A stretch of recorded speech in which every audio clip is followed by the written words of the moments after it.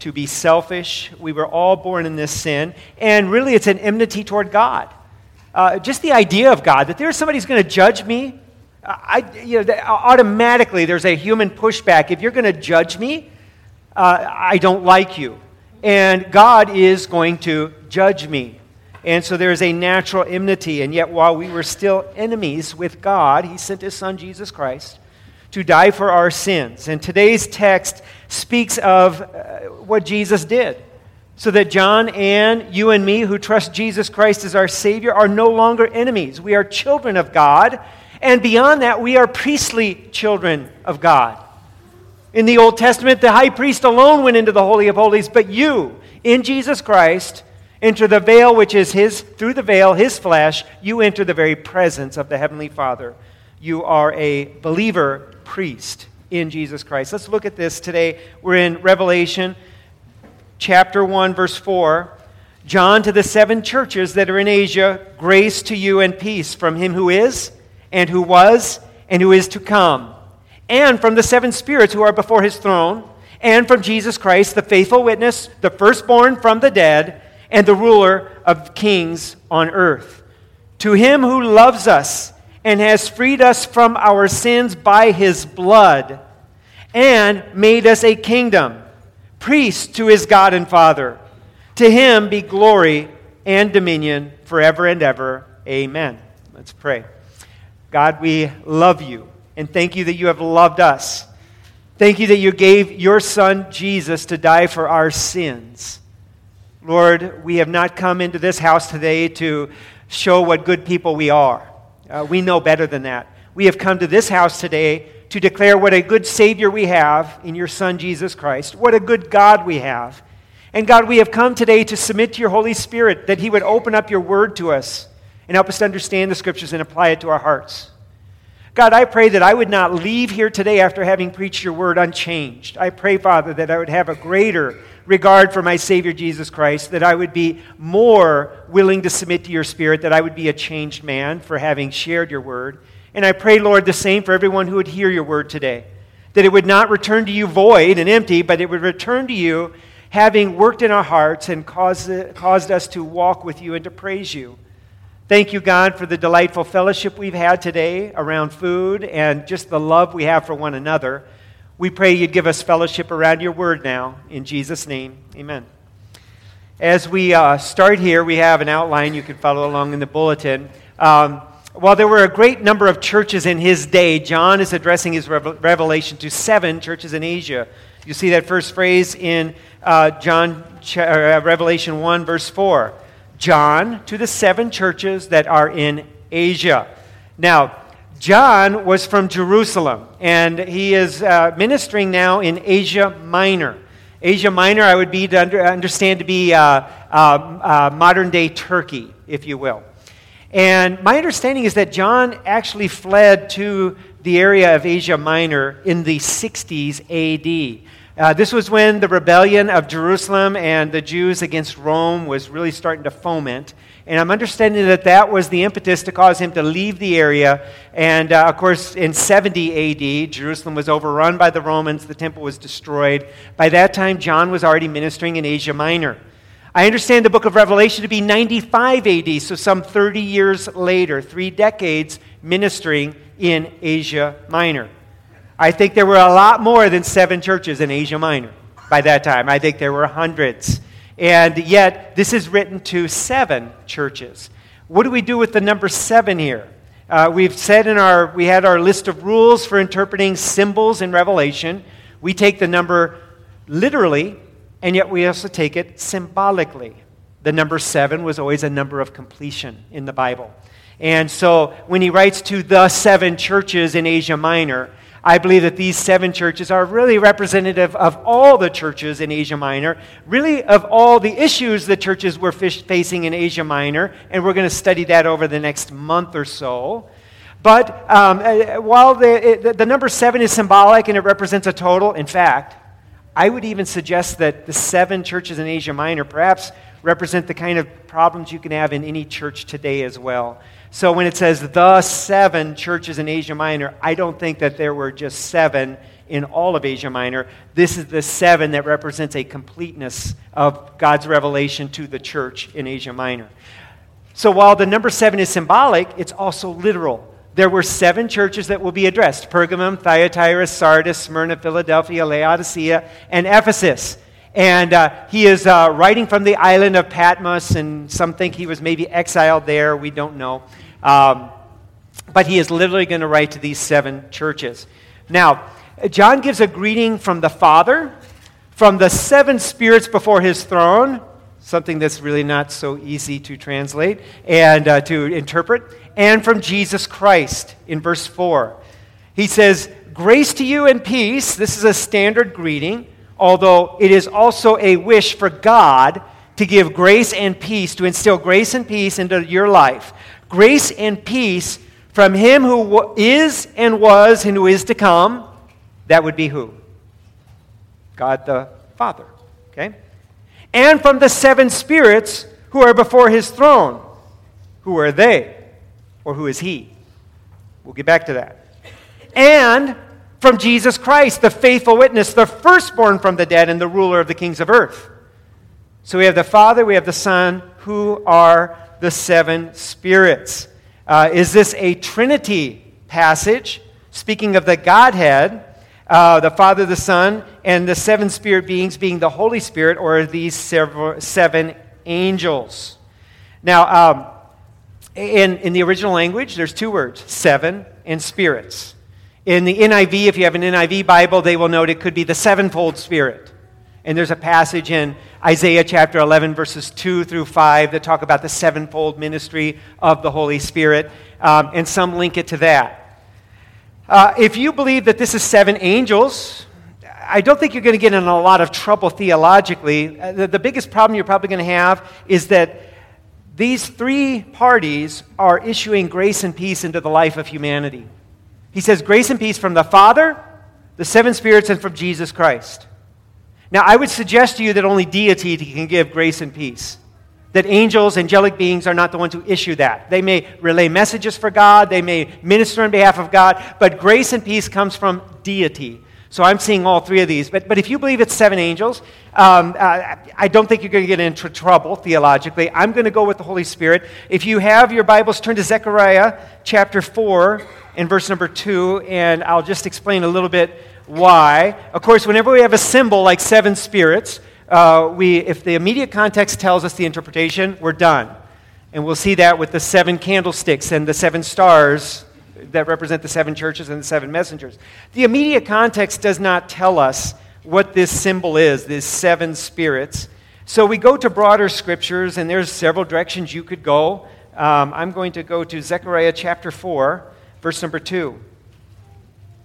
Now, this is a vision. He said to me, "What do you see?" I said, "I see, and behold, a lampstand of all gold with a bowl on top of it, and 7 lamps." Now, a lamp in the Bible time was this little pod. It could be metal or clay. It held olive oil and had a wick. And so if you had a lampstand with 7 wicks, 7 lamps on it, you had 7 little bowls with a wick that's burning. Okay, a lampstand is what you'd use to cast light into a situation, to be able to see, to be able to reveal things. And so what we have here, he says in Zechariah 4:2, a bowl on the top of it and 7 lamps on it with 7 lips on each of the lamps that are on the top of it. So a lamp reveals, so you could see, it uncovers things, and lips communicate. That's a symbolic symbol here. And so what is it representing? Here, the immediate context is going to tell us. Let's keep reading. Verse 3, "And there are 2 olive trees by it, one on the right of the bowl and the other on the left. And I said to the angel who talked with me, 'What are these, my Lord?' And then the angel who talked with me answered and said to me, 'Do you not know what these are?' I said, 'No, my Lord.' Then he said to me, 'This is the word of the Lord to Zerubbabel,'" who is about to rebuild the temple, "'not by might, nor by power, but by my Spirit, says the Lord of hosts.'" So Zerubbabel, you're trying to understand what this lamp is with 7 lamps and 7 lips? 7 lamps that reveal and 7 lips that communicate?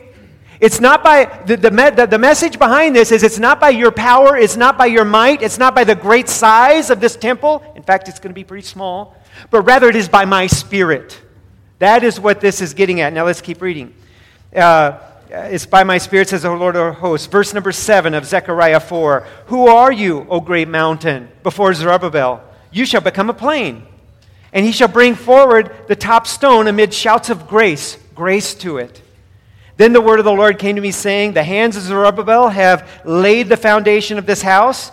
His hands also shall complete it. Then you shall know that the Lord of hosts has sent me to you.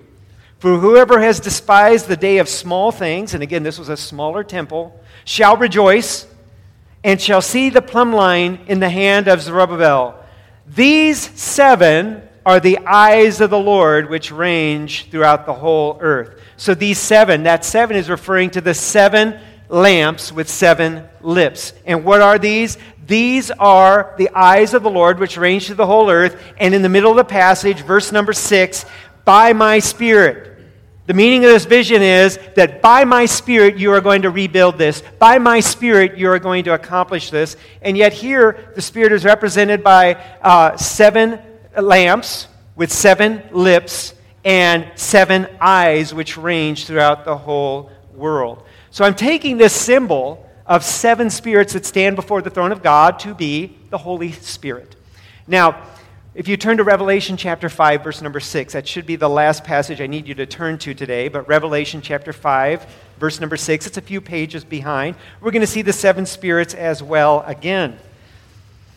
Revelation 5 and verse number 6, and between the throne and the 4 living creatures and among the elders I saw a lamb standing as though it had been slain, with 7 horns, horns represent power, and with 7 eyes, which represent insight or being able to see, which are the 7 spirits of God sent throughout all the earth. Again, 7 spirits or sevenfold spirit. I just take it as 7 spirits. And again, I would not take that to be 7 spirit beings, angels.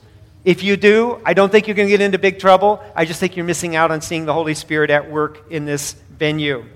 Now, we also know that the Lamb, here in Revelation 5, the Lamb is the one who has 7 horns and 7 eyes, which are the 7 spirits. So the Lamb has the Holy Spirit in verse number 5. And this is consistent with what Jesus testified, that he has the Holy Spirit to send.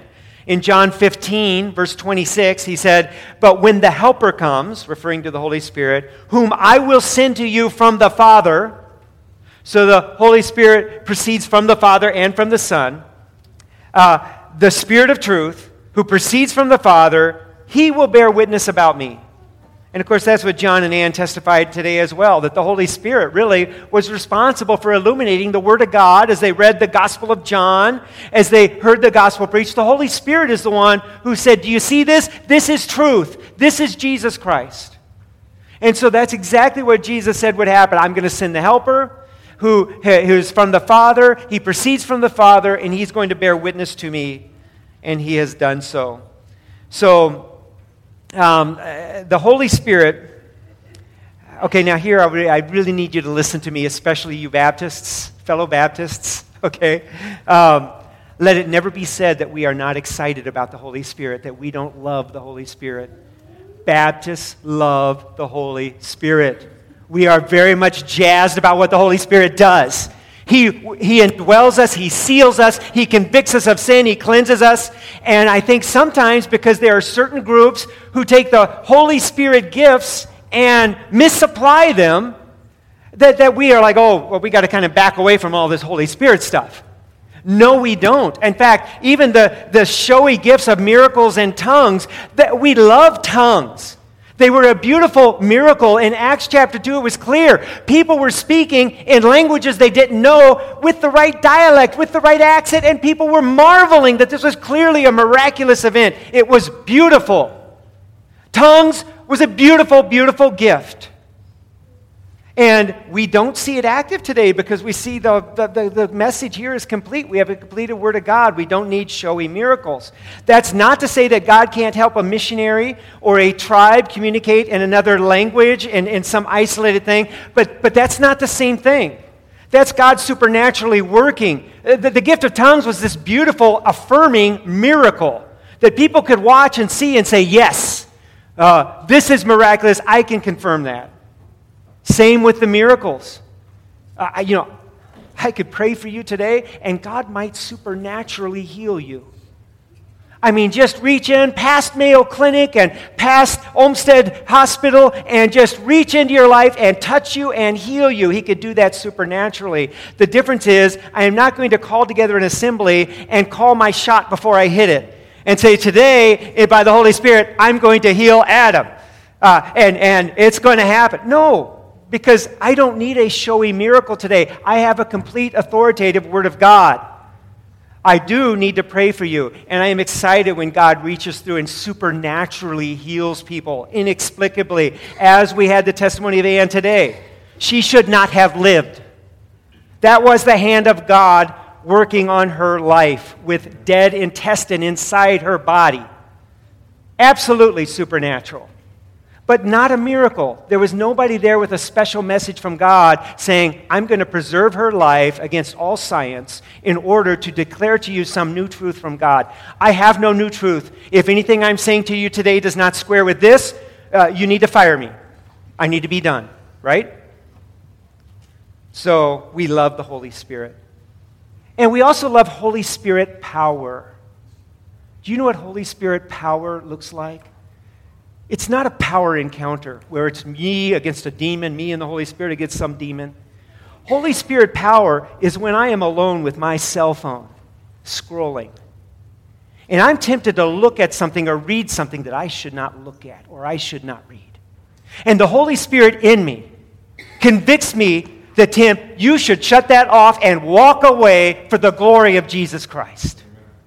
And, there's several of us who struggle with all kinds of different sins. Let me tell you something. You can struggle day after day after day, and you have victory and purity and victory and purity, and then you fall on the fifth day. Those 4 days were a glory to God. Those 4 days are commendable and honored because in the name of Jesus Christ, for those 4 days, you turned away from sin. Now you fell into sin on the fifth.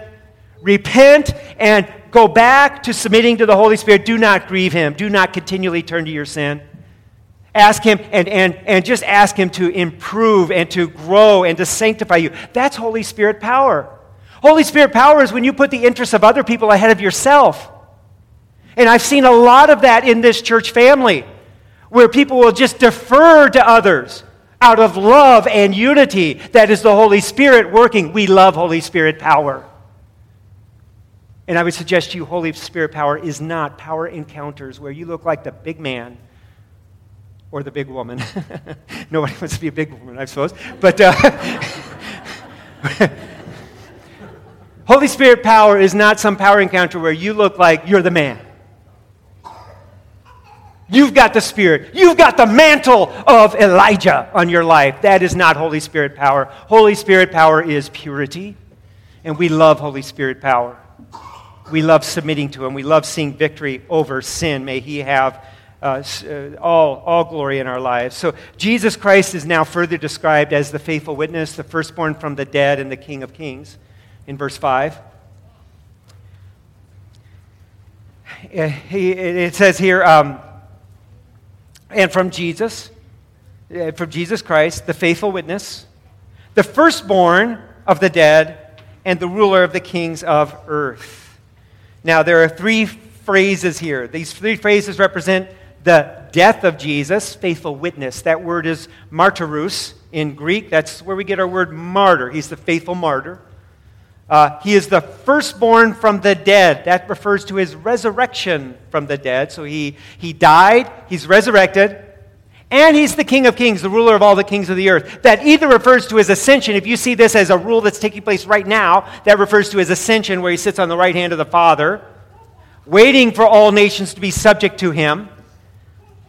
So you might say, well, because He's waiting, He's really not ruler of the kings. Well, that's fine. If you don't see this last phrase being His ascension to the right hand of the Father, then you see this as His second coming.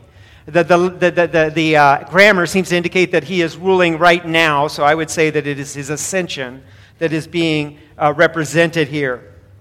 So let's take first off the death of Jesus, the witness of Jesus. It was done at his crucifixion.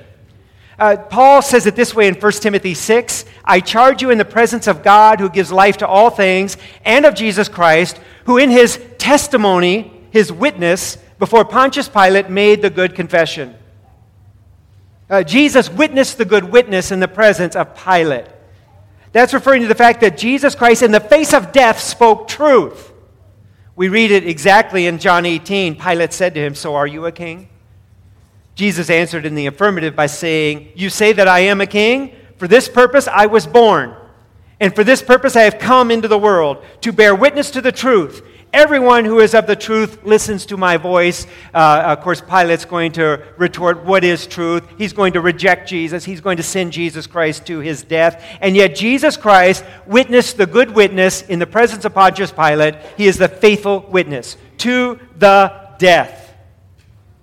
Then we have this term, firstborn from the dead. That refers to his resurrection. The first one to be resurrected from the dead. And you're like, well, wait a minute. Wasn't there Elijah who raised a widow's son, and Elisha who raised the Shulamite woman's son? And didn't Jesus raise Lazarus, and didn't Paul raise Eutychus from the dead? And you'd be correct, they did, but not like this. See, those four men are not walking the earth today. So we would understand that they were resurrected from the dead to die another day.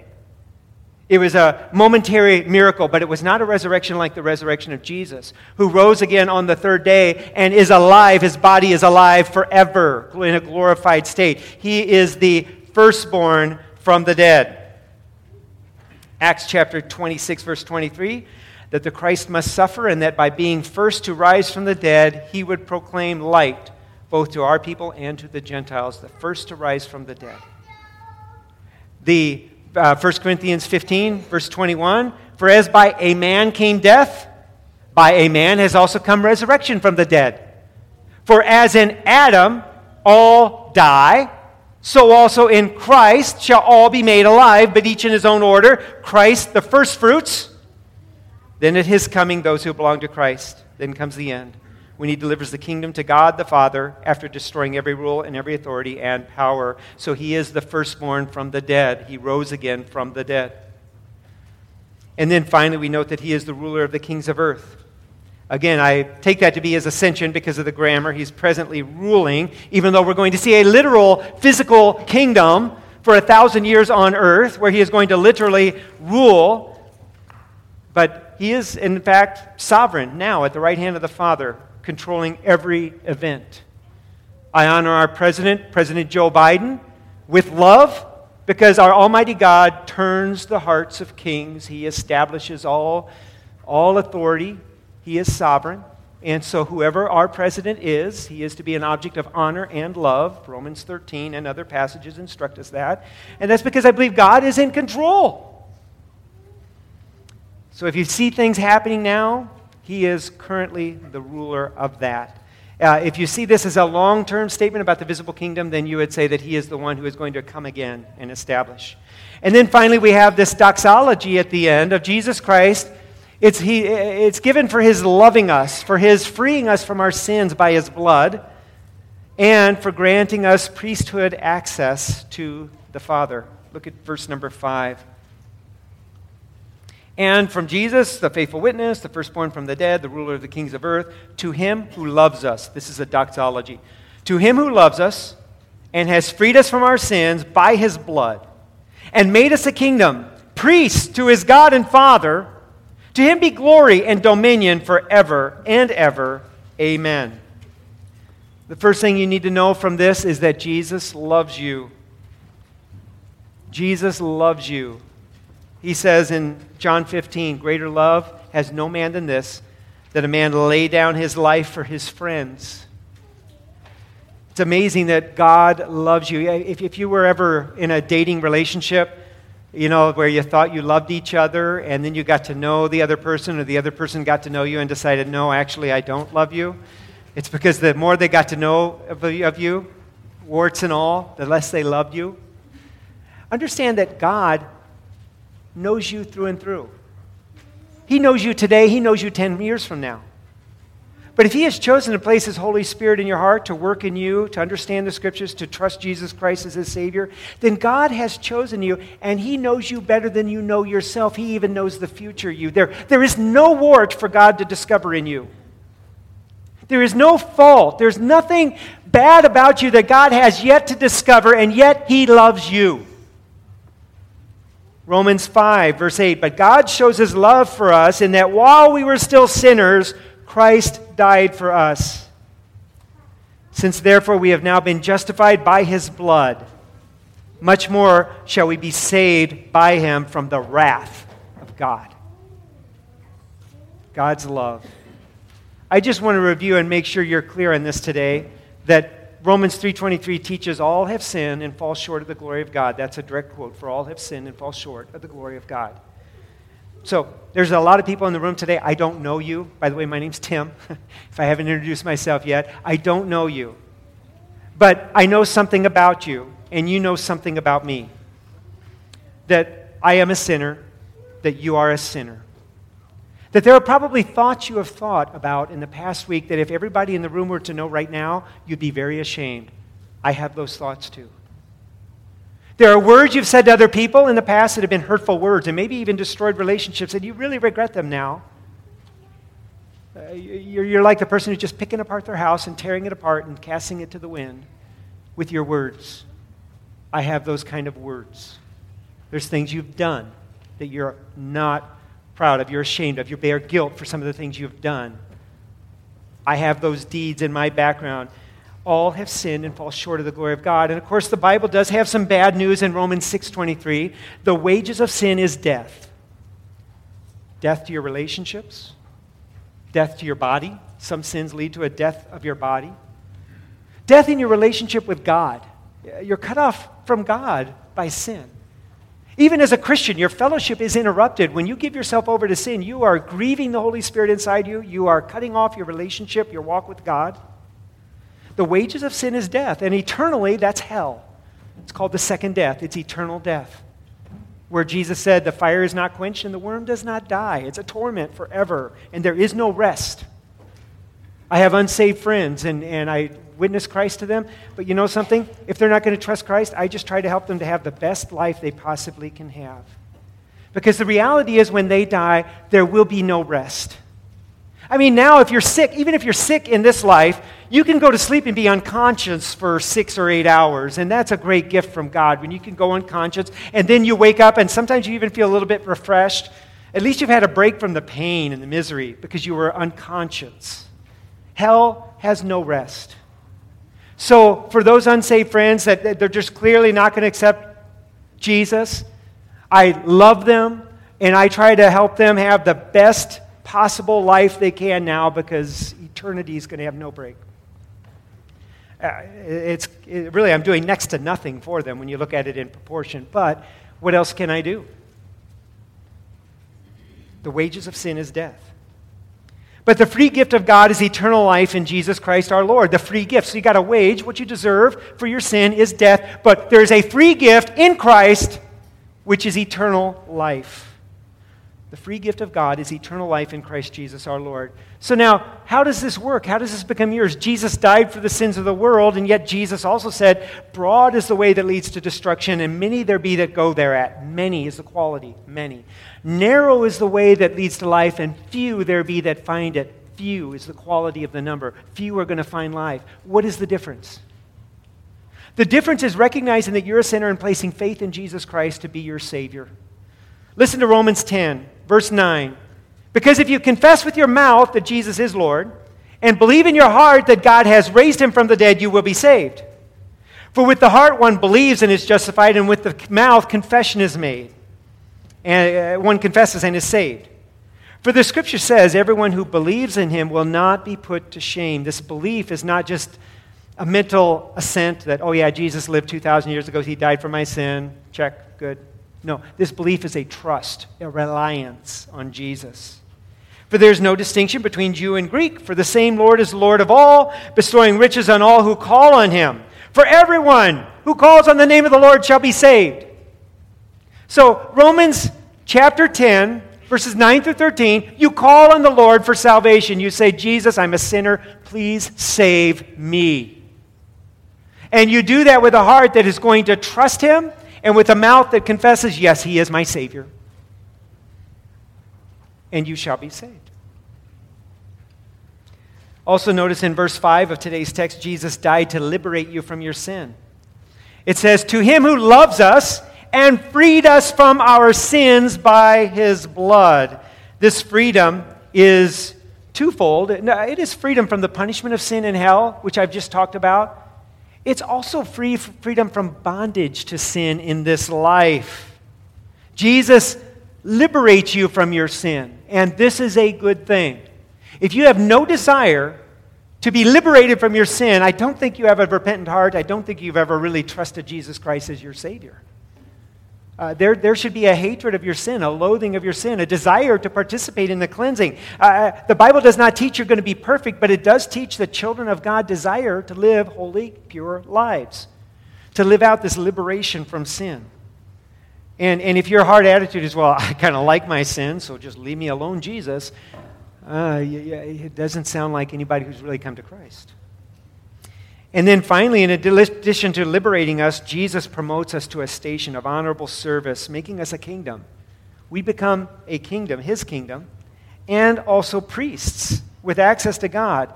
It says, to him who loves us, has freed us from our sin by his blood, and made us a kingdom, priests to his God and Father. To him be glory and dominion forever and ever. Amen. Jesus has promoted us into a priesthood. Hebrews 10 talks about this. Therefore, brothers, since we have confidence to enter the holy places by the blood of Jesus, by the new and living way that he opened for us through the curtain, that is, through his flesh. Jesus Christ died to sanctify us.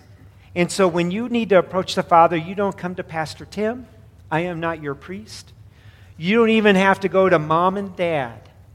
You go right to the throne room of God, and with holy reverence, you make your request known to him. 1 Peter 2:9, you are a chosen race, a royal priesthood, a holy nation, a people for his own possession, that you may proclaim the excellence of him who called you out of darkness into his marvelous light. So Christ loves you. He's released you from your sin. Christ has established you as a priest in God's presence. And you may say, well, wait a minute, aren't priests limited to Jewish Levites? Well, for serving in the temple, yes. But for coming into God's throne room, no. This is written to the 7 churches in Asia Minor. These are Gentile churches. Yet these Gentiles are priests to God. You are a priest. You have access to the throne room of God in Jesus Christ. Use it well. So Jesus Christ has all authority as the faithful witness, the firstborn from the dead, the ruler of the kings of the earth. He loves you. He frees you. He establishes you in a kingdom as priests before God. He is worthy of all praise. He is worthy of your trust. But you must choose to trust him. Again, from the passage I read, if you confess with your mouth that Jesus is Lord and believe in your heart that God has raised him from the dead, you will be saved. For with the heart one believes and is justified, and with the mouth one confesses and is saved. Have you confessed faith in Jesus Christ? If not, I'm going to bow for just a minute of silent prayer, and you can silently pray to God and confess that you are a sinner, that you are going to trust Jesus Christ as your Savior from sin. Let's bow for a moment and give you that opportunity, and then I'll close us in a word of prayer. Let's pray silently, please. Heavenly Father, we thank you for your word. We thank you for your Spirit who illuminates your word in our hearts. We pray, Lord, that you would guide us, that your Spirit would guide us, that we would not grieve him, that we would participate in our sanctification. Lord, I pray that if anyone is in here who has not before today trusted Christ as Savior, that today is their day of spiritual birth, that today is the day they are born again by confessing their sin and trusting Jesus Christ as Savior. Father, I pray that we would all turn from our sin and desire to be cleansed, desire to walk in fellowship with you, and that, Father, we would see every time that we turn down sin is a moment of glory to our Savior, Jesus Christ. Father, may we honor him. May we glorify him by persevering in goodness and turning from sin. Father, thank you for a beautiful day together. Thank you for fellowship around your word. Thank you for your Spirit. In Jesus' name, amen.